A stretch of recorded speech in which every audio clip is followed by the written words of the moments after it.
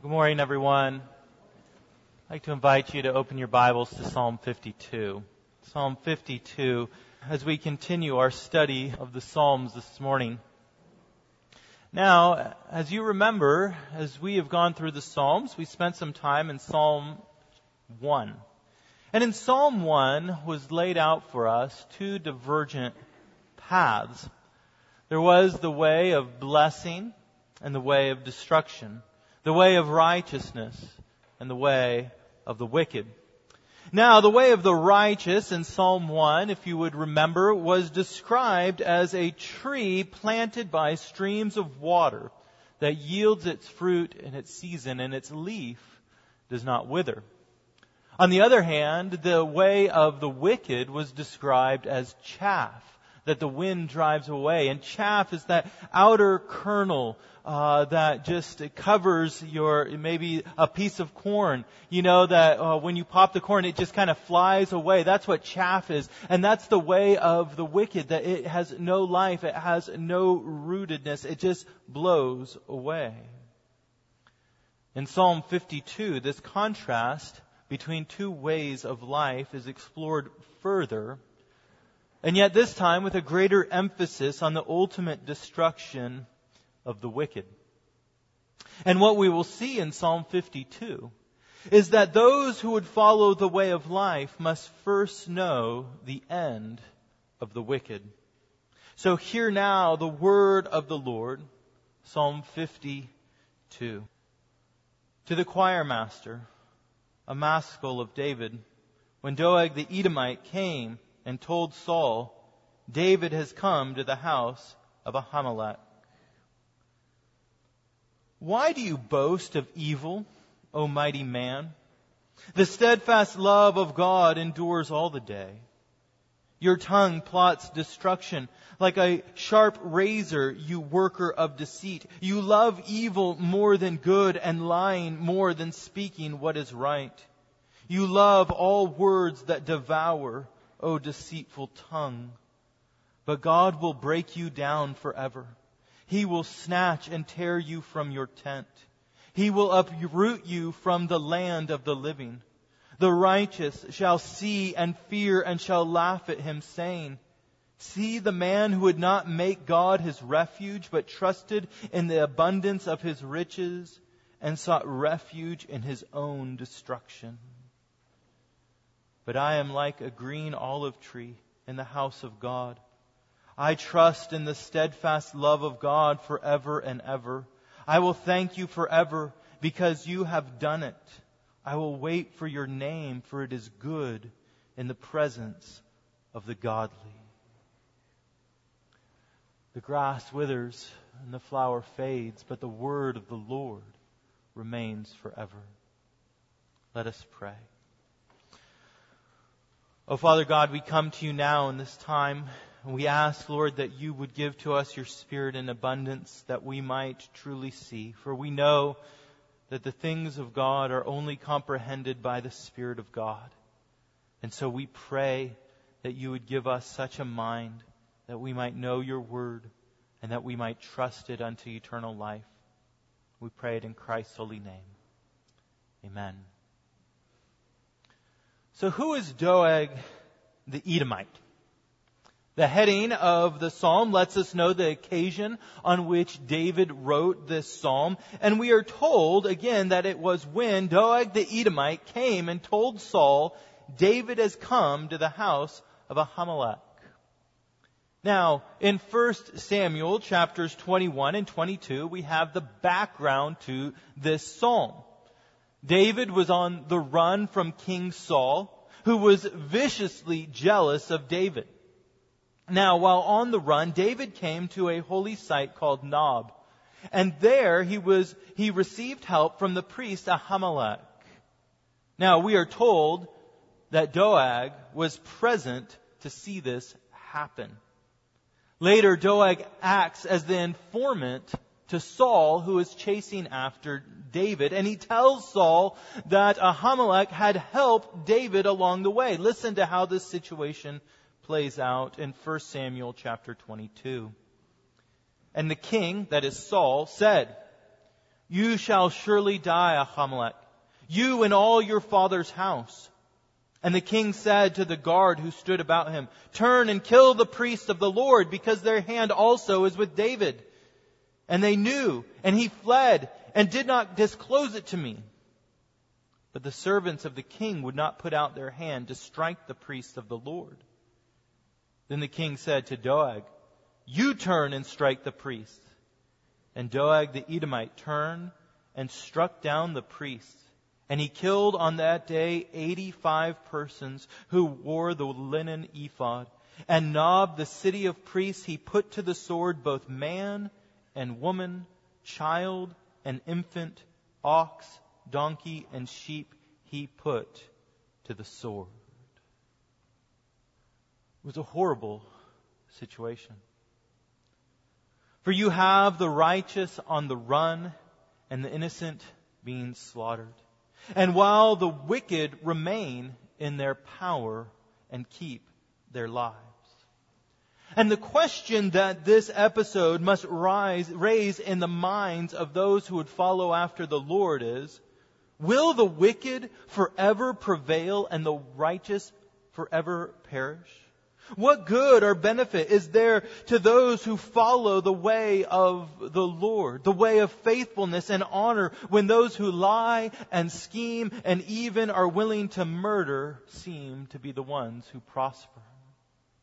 It is a question that must be asked by every generation, everyone who would seek to follow in the way of the Lord. The prophet Jeremiah in his day asked, Why does the way of the wicked prosper? Why do all who are treacherous thrive?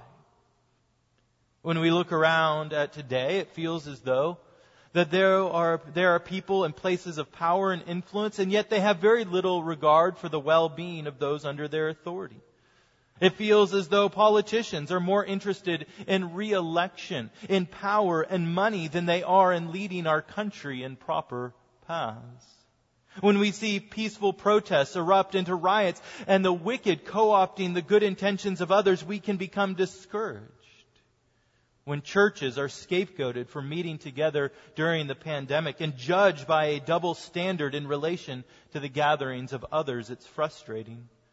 Even as in the recent case before the Supreme Court, in which Nevada's double standard favoring casinos over churches was upheld by the highest court of the land.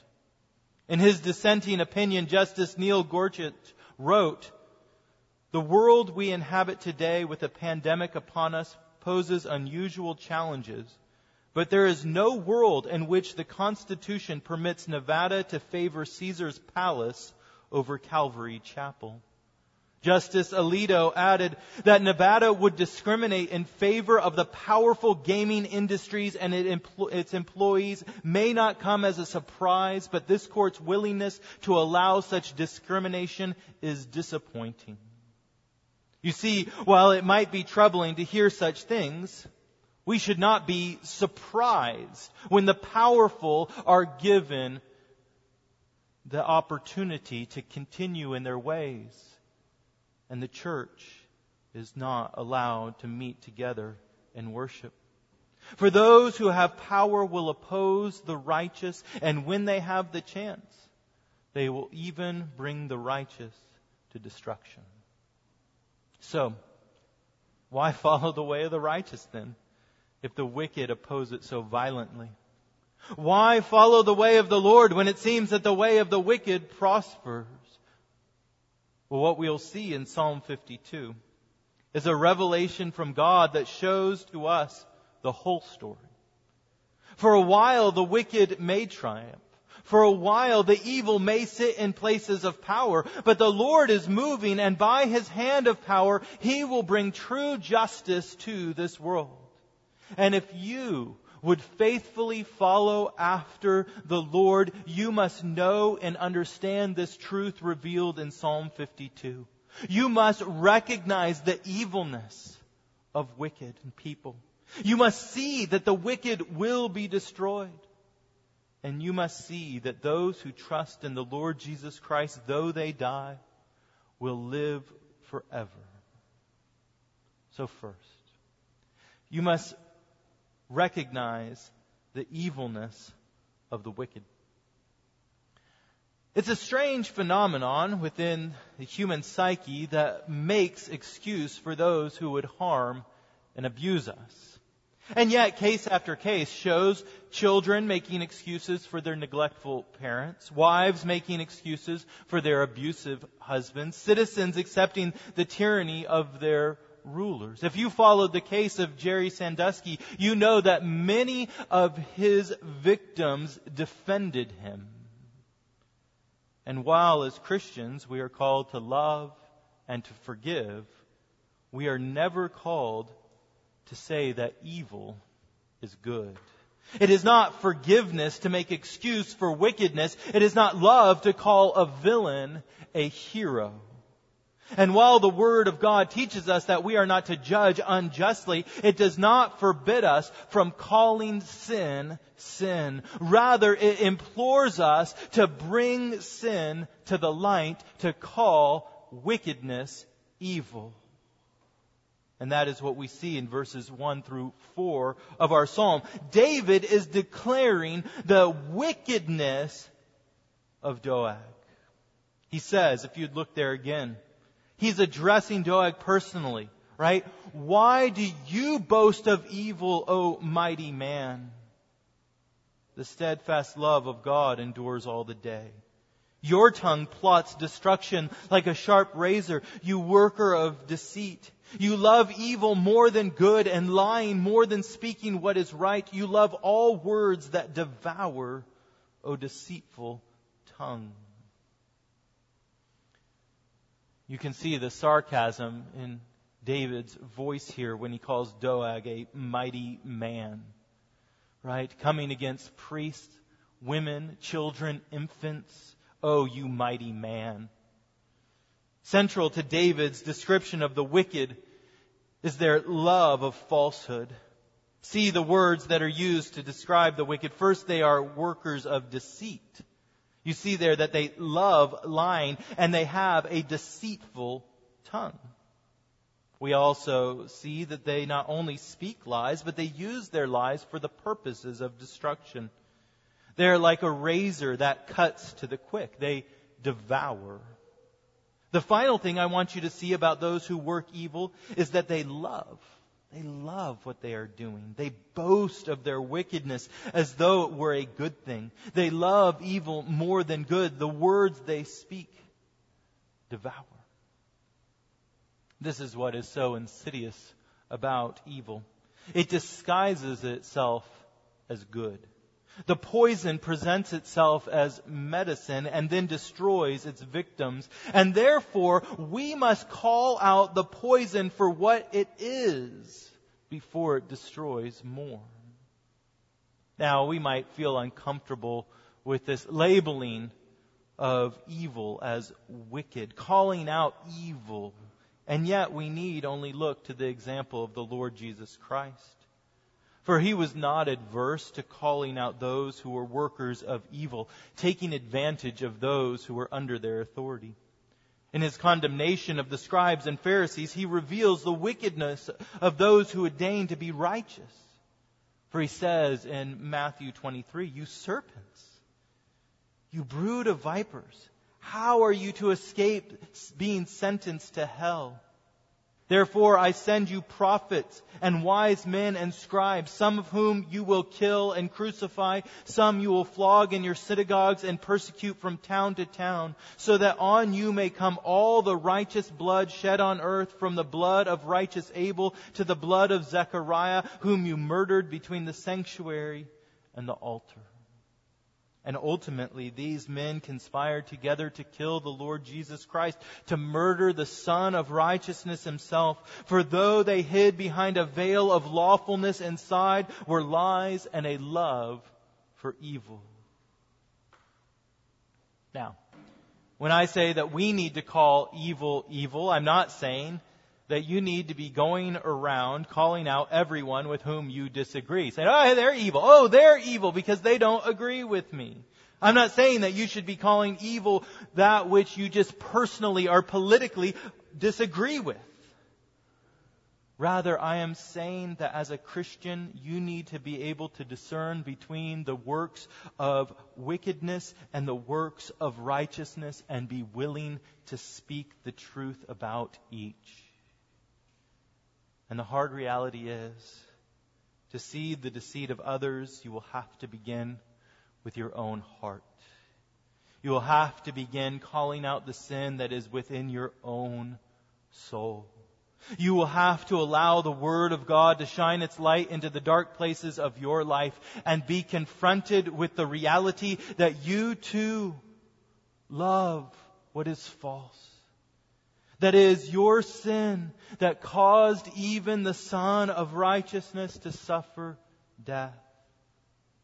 If we are to endure the hardships of following Christ in this world, we must recognize evil, call it to repentance, beginning with our own hearts. The next thing that we see in our psalm is that if we would endure the hardship of following Christ, we must see that the wicked will be destroyed. They will receive a due punishment for their sin. Again, listen to David's words in verses 5 through 7. But God will break you down forever. He will snatch and tear you from your tent. He will uproot you from the land of the living. The righteous shall see and fear and shall laugh at him, saying, See the man who would not make God his refuge, but trusted in the abundance of his riches and sought refuge in his own destruction. How do we continue in a world of hardship when the wicked seem to prosper? We see that their end, their ultimate end, is destruction. Look at the imagery used to describe the work of the Lord against those who are workers of evil. It says that God will break down the wicked forever. They may triumph for a day, but unto eternity they will be broken. Next, it says that God will snatch them from their tent. Then it says that He will uproot them. Think of weeding the garden, pulling out those invasive roots that come in. The wicked are like kudzu that have taken over your yard. And the Lord will come and root it all out. We'll come back to the response of the righteous. But see in verse 7, why the wicked have pursued their path. It's because they would not look to the Lord in faith. They would not make the Lord their refuge, but they trusted their ability to make enough money and to accumulate enough power to build themselves a fortress here on earth that they believe no one can violate. But it is by their very works that they are bringing about their own destruction. Think of Doeg. He was thinking of preserving his own life and winning favor with the king by turning in Ahimelech in his house. He thought, if I could impress the king by putting the priests of Nob to death, then I will secure for myself a place within the kingdom of Saul. But in reality, the refuge that he sought in wickedness was his own destruction. And so too do we, when we follow after the things of this world, place our trust in riches or in our own power. It is these very things that we think will be our refuge that will bring us to destruction. The doctrine of hell has fallen on hard times. Pastors don't want to be labeled a hellfire and brimstone preacher. People feel that they need to make excuse for God. But the Word of God does not shy away from the end of the wicked. And we need to understand why. It is for the sake of the righteous. For the righteous need to see and they need to fear the wrath of God against wickedness. More than any other figure in the Bible, it is the Lord Jesus who speaks of eternal punishment. He speaks of hell as a prison, as outer darkness, and as a fire. He says that there will be weeping and that there will be gnashing of teeth.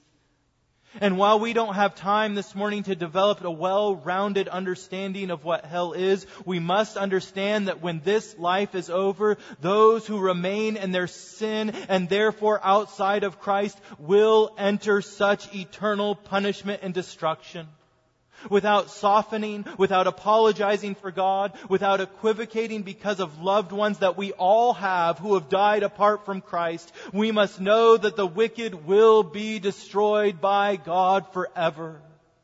We must see it, Christian, and we must fear God. For if we are not if we have not come to Christ and His atoning blood, this will be our end. You must see it, young ones, and fear God. For you cannot rely upon your parents' faith, but you must turn from your sin to the Lord Jesus Christ. You must see it, mothers and fathers, and you must fear God.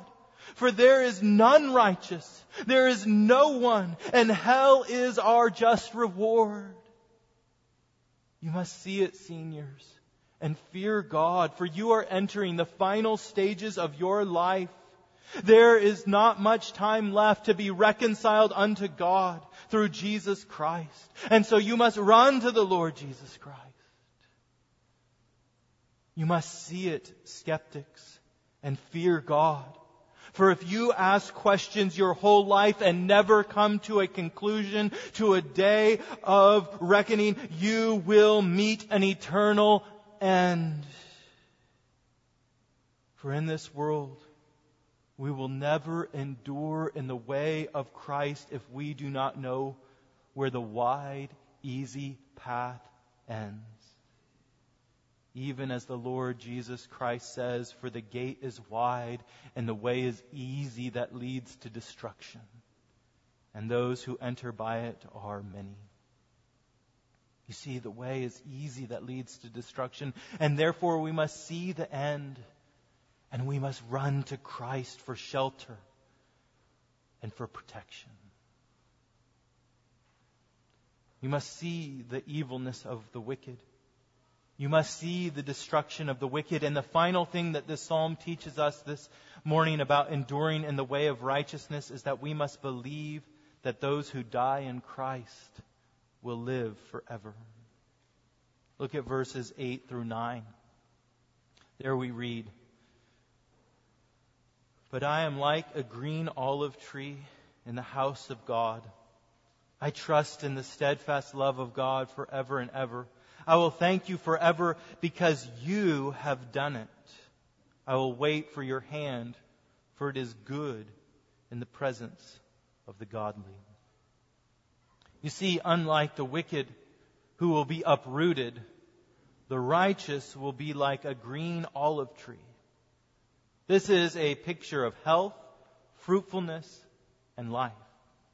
Despite the work of those who are evil to destroy the righteous, in the end the wicked will be destroyed and the righteous will thrive. The next thing that we see from these verses is that unlike the wicked who take refuge in their own works, the righteous trust in the work of the Lord. They trust that God will intervene to accomplish the promises that He has made in His Word.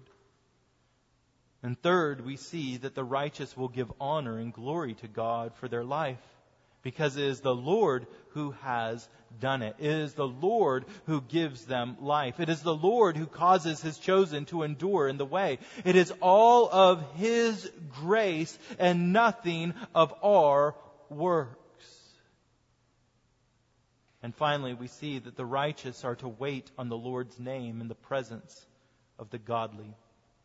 What this means is that those who would endure in the way of the Lord must patiently wait for Him to bring about His ultimate justice. For it will seem a long time in coming, but the Lord will bring it about in its proper time. Now, these are great promises. For we see in these verses a pledge that the Lord will bring life to His people as they patiently trust in Him. But how does that work for the priests of Nob? How does that work for the men and women and children and infants who were put to death? How is life brought to those who lose their lives at the hands of evil men. Well, we see as we move forward through God's Word that is in the resurrection of the Lord Jesus Christ that these promises come to pass. For it is in the resurrection that God has vindicated His Son and He has opened up the grave. The resurrection is the great turning point in history because it displays the truth that the wicked will die a second death and the righteous will come forth from the grave to live a second life. That the priests of Nob and that their families will be raised from the dead and they will have eternal life.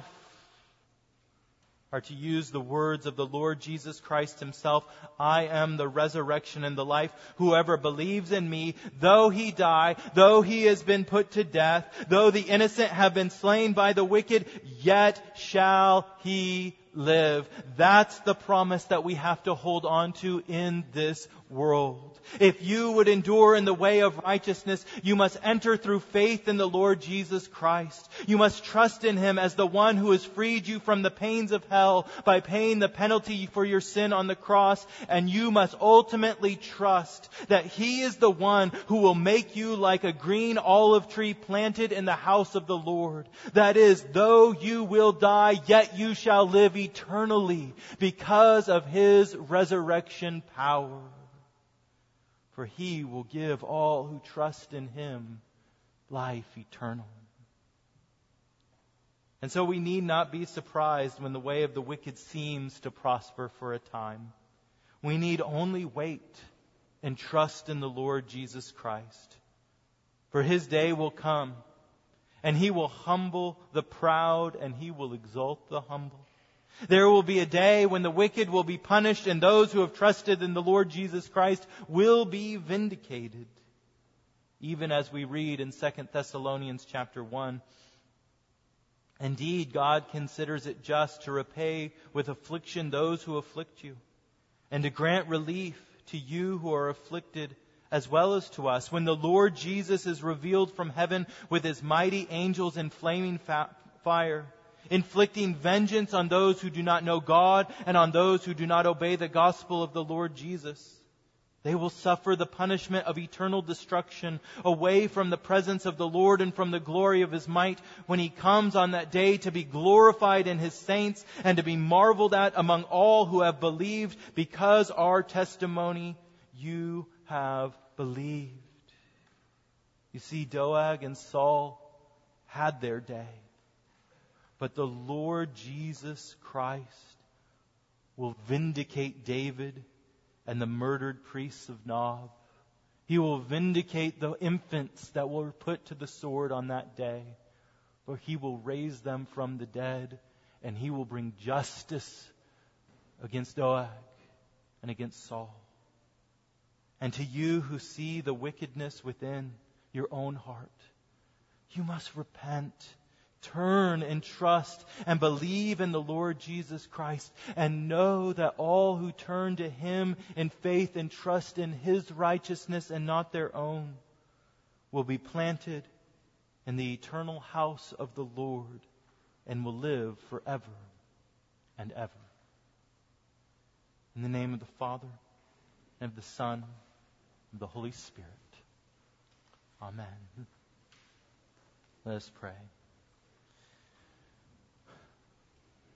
Almighty God, we come to You at this time, Lord, and we know that as we speak of the wicked, that apart from Your grace, apart from Your love to us through Jesus Christ, that the words addressed to the wicked are addressed to us. As we reflect and as we see the sin within, we realize that we love deceit.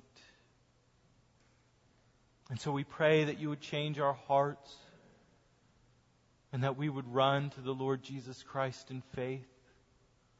We pray, O God, that You would give to us in the days ahead endurance in the way of righteousness, even when we see wickedness prevailing. Would we not look to the short-term prospering of the wicked, but may we have eyes of faith to look forward to the eternal future of the wicked and the eternal future of those who trust in the Lord Jesus Christ. For it's in His name that we do pray. Amen.